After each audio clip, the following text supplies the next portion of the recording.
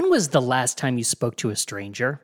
I don't mean small talk with the person behind the counter at the post office when you were sending that last-minute card you forgot to send your friend and you were praying that it made it to them on time. I mean a real conversation with someone you've never met. One of those conversations that leaves you thinking.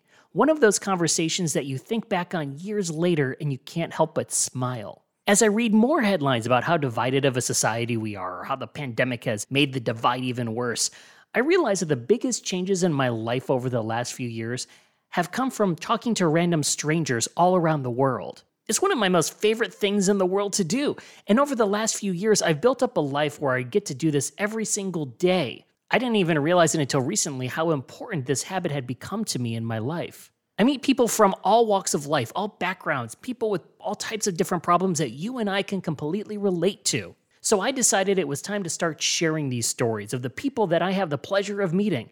Because hopefully, you can see that though it might feel like we're so different, we're actually so alike. And hopefully, you can find the courage yourself to say hello to someone and strike up a little chat.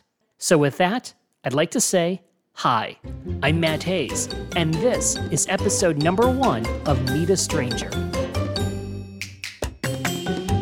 I met stranger number 1 at one of the most obvious places strangers converse every single day on this planet. Yep, a bar. Some random Sunday night, I stopped by my friend's bar to chat with them and ended up talking to stranger number 1 for hours. She's from Illinois, in her early 30s, and wanted to show me photos of her rescue dogs, and I was very happy to oblige. Early on, I noticed she had on a wedding ring, but after telling me all about herself and her life and what she's been doing, she never mentioned anything about a husband. So I asked her about that. After a pause, she said, "We're separated. I think I want a divorce." From there, the conversation got real about love and life. She met her then husband at 19, dated a while, got married a few years later, was married 5 years before separating, and just recently filing for divorce. One thing I've always been curious about is how different we become as time passes. A person can become a completely different person from the time they graduate college versus the time they hit their 30s, especially after the mess this world has become over the last few years. So I asked her about that. Take a listen. Looking back on who you were at 19 versus 33, tell me about that. What crosses your mind when you think about that? Completely different person. Not in like I was better or worse or anything like that. I just grew and I changed a lot. And priorities and goals and all of that stuff changed so much in my 20s. And I think I settled into who I am in my 30s. So why did you get married in the first place then? He was a great guy. We had so much fun together. It was safe, comfy. Wanted to have a big wedding and do all that fun stuff. Who are you now that you are surprised to learn that you might have not been when you were 19? Like, what have you evolved into that maybe if you were, your 19-year-old self would look at you now after going through all this, you'd go, wow, I would not expect that about her. I would not expect that about me. I'm a lot more career driven than I thought I was. I get a lot more fulfillment out of a career, especially having went to college for something different, then graduated, did something totally different, and now I'm doing something totally different. And I always thought that was a bad thing I thought I had to have one career and be that person forever. And so it always used to make me anxious when I was that age that I didn't have one set thing that I wanted to do. But now I love it and I like being flexible. Do you think that career had a play in the marriage ending?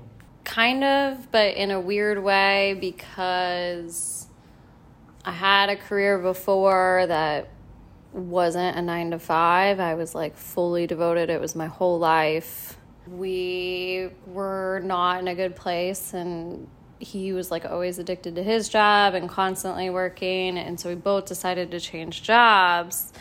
I wanted to change jobs and careers for a few other reasons, but he said he was going to change to a new company, so I could pull back and focus on other parts of my life too, and I thought that meant our marriage, but he didn't uphold his end of that deal, so then I just found other things outside of work to be excited about and passionate about, and I just moved on without him. So what are you excited about with this next chapter then? I just feel a lot more confident in who I am and who I bring into my life and keep following my gut. It's so refreshing to hear someone embrace their change instead of fighting it, especially after the last 2 years. The world put up a mirror in front of all of us in the form of a pandemic and made us ask ourselves some really tough questions. Was it easy? Nope. But if you take the time to listen, embrace it, and live from those answers, who knows what kind of amazing chapter life can bring you next. Thanks to Stranger Number One for being my podcast guinea pig. You rock. For more stories, be sure to subscribe to Ask a Stranger on whatever app you choose to listen to podcasts. There are so many, just pick one. And you can also follow me on the socials at Matt Hayes. That's MattHaze. Until next time, do me a favor. When you're out and about, look around, find someone and say hello to them. Who knows what you'll learn when you meet a stranger.